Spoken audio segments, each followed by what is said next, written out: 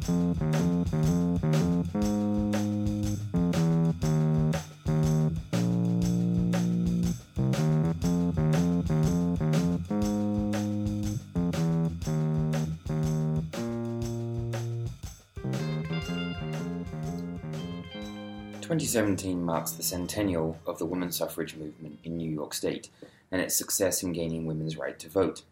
This fall, the centennial is being celebrated across the state, and 2 new books cover every angle of the movement, its key players, and the success it found. I'm Martin Beanie, and this is 1869, the Cornell University Press podcast. I'm joined today by Johanna Newman, the author of Gilded Suffragists, the New York Socialites Who Fought for Women's Right to Vote, and Susan Goodyear and Karen Pastorello, the authors of Women Will Vote, Winning Suffrage in New York State. Gilded Suffragists tells the story of more than 200 of New York's wealthiest social figures, with names like Astor, Belmont, and Vanderbilt, and their activity in the Votes for Women campaign. When they traded their social cachet for political power, they became the first celebrities in the 20th century to endorse a political cause, and they helped push votes for women over the finish line. Women Will Vote highlights the activism of rural, urban, African-American, Jewish, immigrant, and European-American women, as well as male suffragists, both upstate and downstate, that led to the positive outcome of the 1917 referendum. If women had failed to gain the vote in New York, Goodyear and Pastorello say, there is good reason to believe that the passage and ratification of the 19th Amendment would have been delayed. Well, welcome, Susan, Karen, and Johanna. Thanks very much for joining us. Hi. So here we are in 2017 and kind of really gearing up for the centennial of the women's suffrage movement in New York State. And so it seemed like a really good, smart time to talk to you all as experts in this particular subject and for much more as well. So I ask you all really, why was New York state, city, the whole thing, important to the national movement of women's suffrage? I'm thinking that victory in New York in 1917, at the very least, contributed to a feeling of inevitability, that there is a march of progress toward a federal amendment. After all, New York had 43 members, the largest delegation in Congress, and they were all needed in the fight to come. And I also think psychologically that New York, because it was important because it was the nation's financial and media center. I mean, New York City alone had 29 daily newspapers and a vibrant immigrant press. So it was an influential driver of public opinion nationally. Absolutely. And we have to add in the fact that it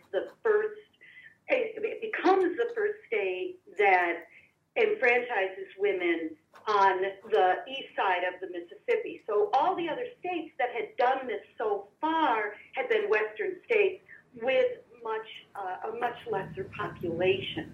So this is a big deal. I mean, there's other campaigns going on in Massachusetts and Pennsylvania and these other states, but New York, with all the things that Johanna has mentioned, added to the fact that it is on the East Coast, really makes it seem like that inevitability point that she made in the beginning is that it's true.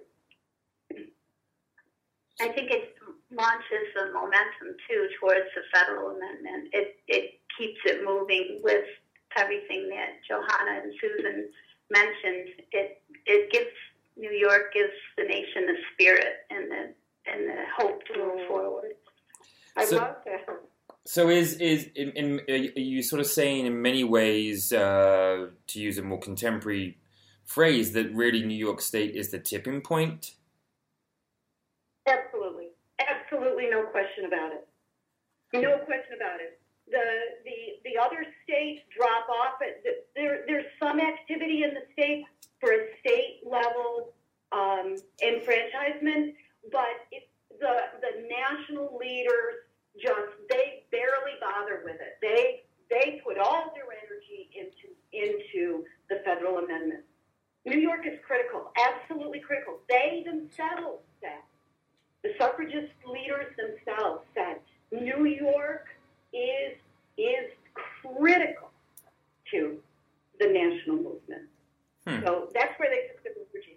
Okay. So, Susan and Karen, in your book, you're looking at sort of maybe a less wealthy selection of society, perhaps, and in Johanna, in your book, it's more at the sort of social elite. Is that fair to say? And if yes, how and why did the two groups differ, and what role did they have in the state movement and then beyond? Well, I think what we're doing, in fact, is we consider the elite leadership as part of our book, but we do have some more focus on the rural areas in the state. We actually have a chapter on rural women, and it's the places of the campaign that make all the difference. The tactics and the strategies have to be adopted so that they are appealing to rural women. So the canvassing, it goes on in much more remote areas. When you're talking about rural areas, farms, through snow, through rain, through the elements, state fairs are a huge draw for the rural population, both men and women.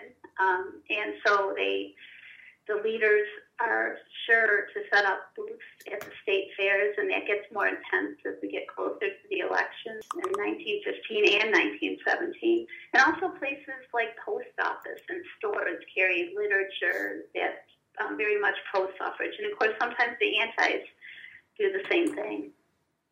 Mm-hmm. I would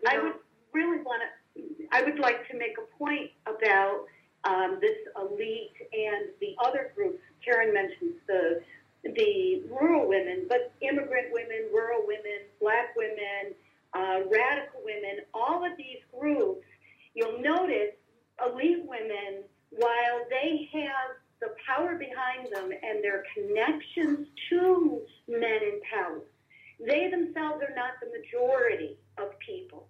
The other groups are really the majority. And suffrage is not successful until the women who are connected with men who are the majority are able to convince those men, okay, women need the right to vote. So that's why the rural women, why immigrant women, why these other groups of women are so critical to the movement. The elite women could not do it alone. In spite of their power, there simply weren't enough votes from elite men in order to be able to pass it.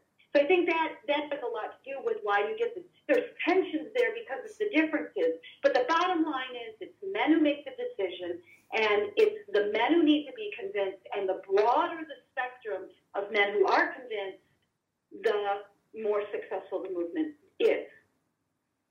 Well, I don't disagree with any of that, but I do have a slightly different, as won't surprise you, a slightly different view of it. In Gilded Suffragists, I talk about these wealthy women as the media celebrities of the day.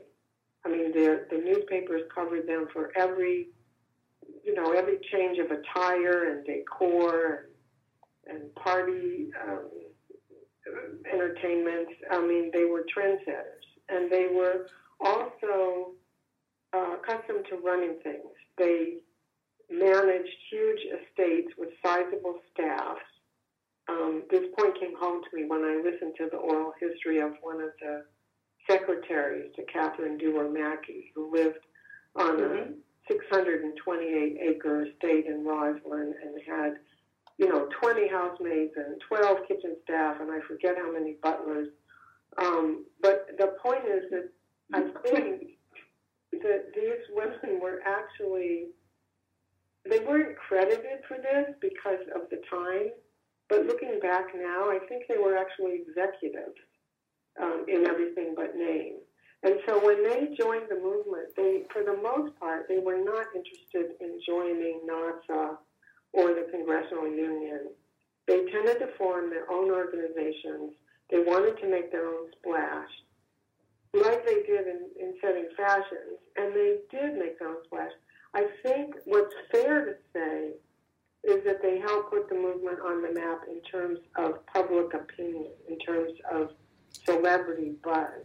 But I think you are right, that it was the middle class and the working class and the rural class and the immigrants and the radicals who might have had more to do with greasing the wheels of forward motion. So it sounds, in some ways, the classic tension isn't the right word exactly, but the classic differences between the city and the rest of the state, in many ways, were part and parcel of the movement 100 years ago. That seems like that's kind of what we're talking about in some ways. Yes, certainly in some ways. Yeah. In some ways, and there were also fairly elite women in some of these very small towns, that are leading their own segments of the movement in their rural assembly districts. So some of those elite women cross, place lines as well. Right. So what lessons can we learn from the grassroots movement of the day? I mean, are there things we can take away and bring into our modern era now? It's coalition. And I really think that this is what Karen and I did focus on in this, is it's that those connections between groups that are, there's a lot of disparity between these groups, that many of them could not agree on anything but the desire for the right to vote. And that's the same kind of thing. If we're going to make change today, it's got to transcend our differences in order to focus on whatever the specific goals are. It's that making those coalitions that cross gender, race, all of these other differences, ethnicities, and those kinds of differences, that's where the success comes from. Mm-hmm. I couldn't agree more. I totally agree. Yeah.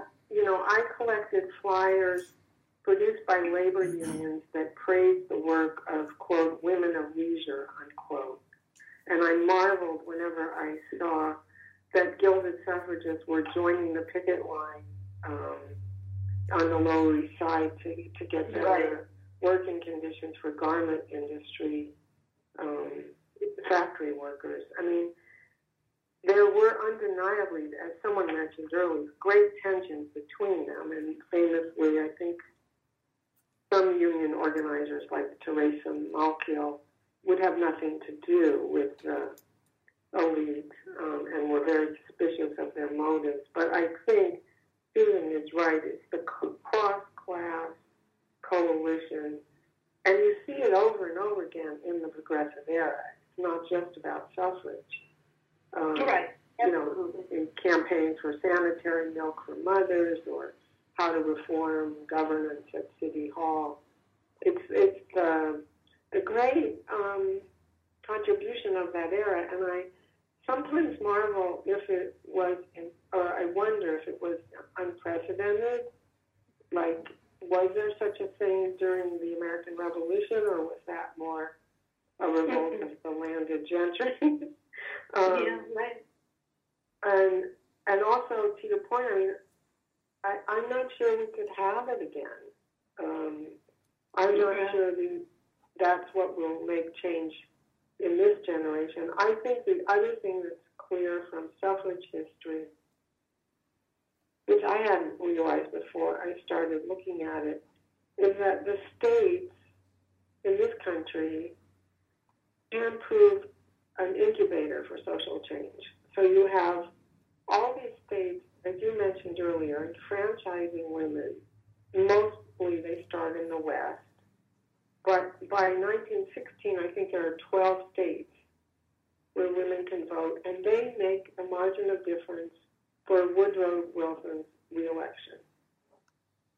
So, I mean, if anything is going to contribute to inevitability, it seems to me it's that.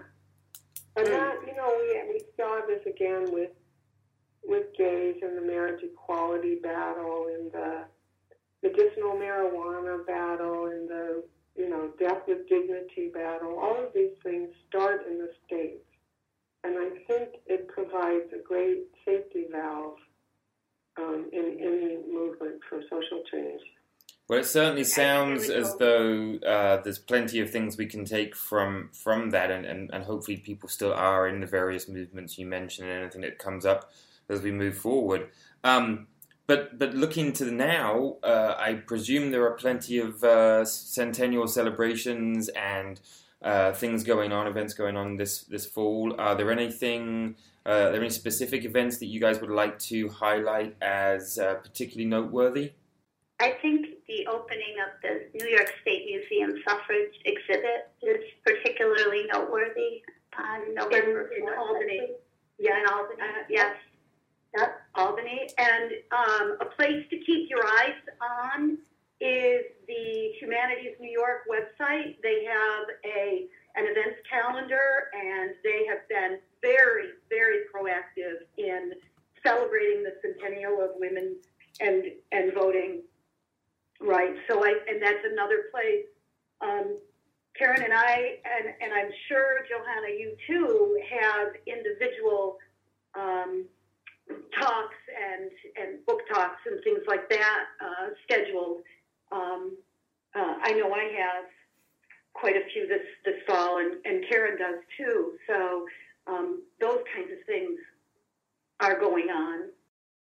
Thank you very much for taking a moment to kind of bring us up to speed a little bit and show us the importance of New York State to the suffrage movement. I hope people will check out the New York State Museum and the Humanities New York website and listen to you all as they can around the state this fall. Thanks very much for joining us. That was Johanna Newman, author of Gilded Suffragists, and Susan Goodyear and Karen Pastorello, authors of Women Will Vote. Gilded Suffragists is available from Washington Muse Books, an imprint of New York University Press, and is available on nyupress.org. You can use discount code SUFF20 to receive 20% off at checkout. You can keep up with Johanna and the press on Twitter at Johanna Writer and at NYU Press. Women Will Vote is available from Three Hills, an imprint of Cornell University Press. Visit threehillsbooks.com and enter 09POD to receive 30% off of this book. You've been listening to 1869, the Cornell University Press podcast.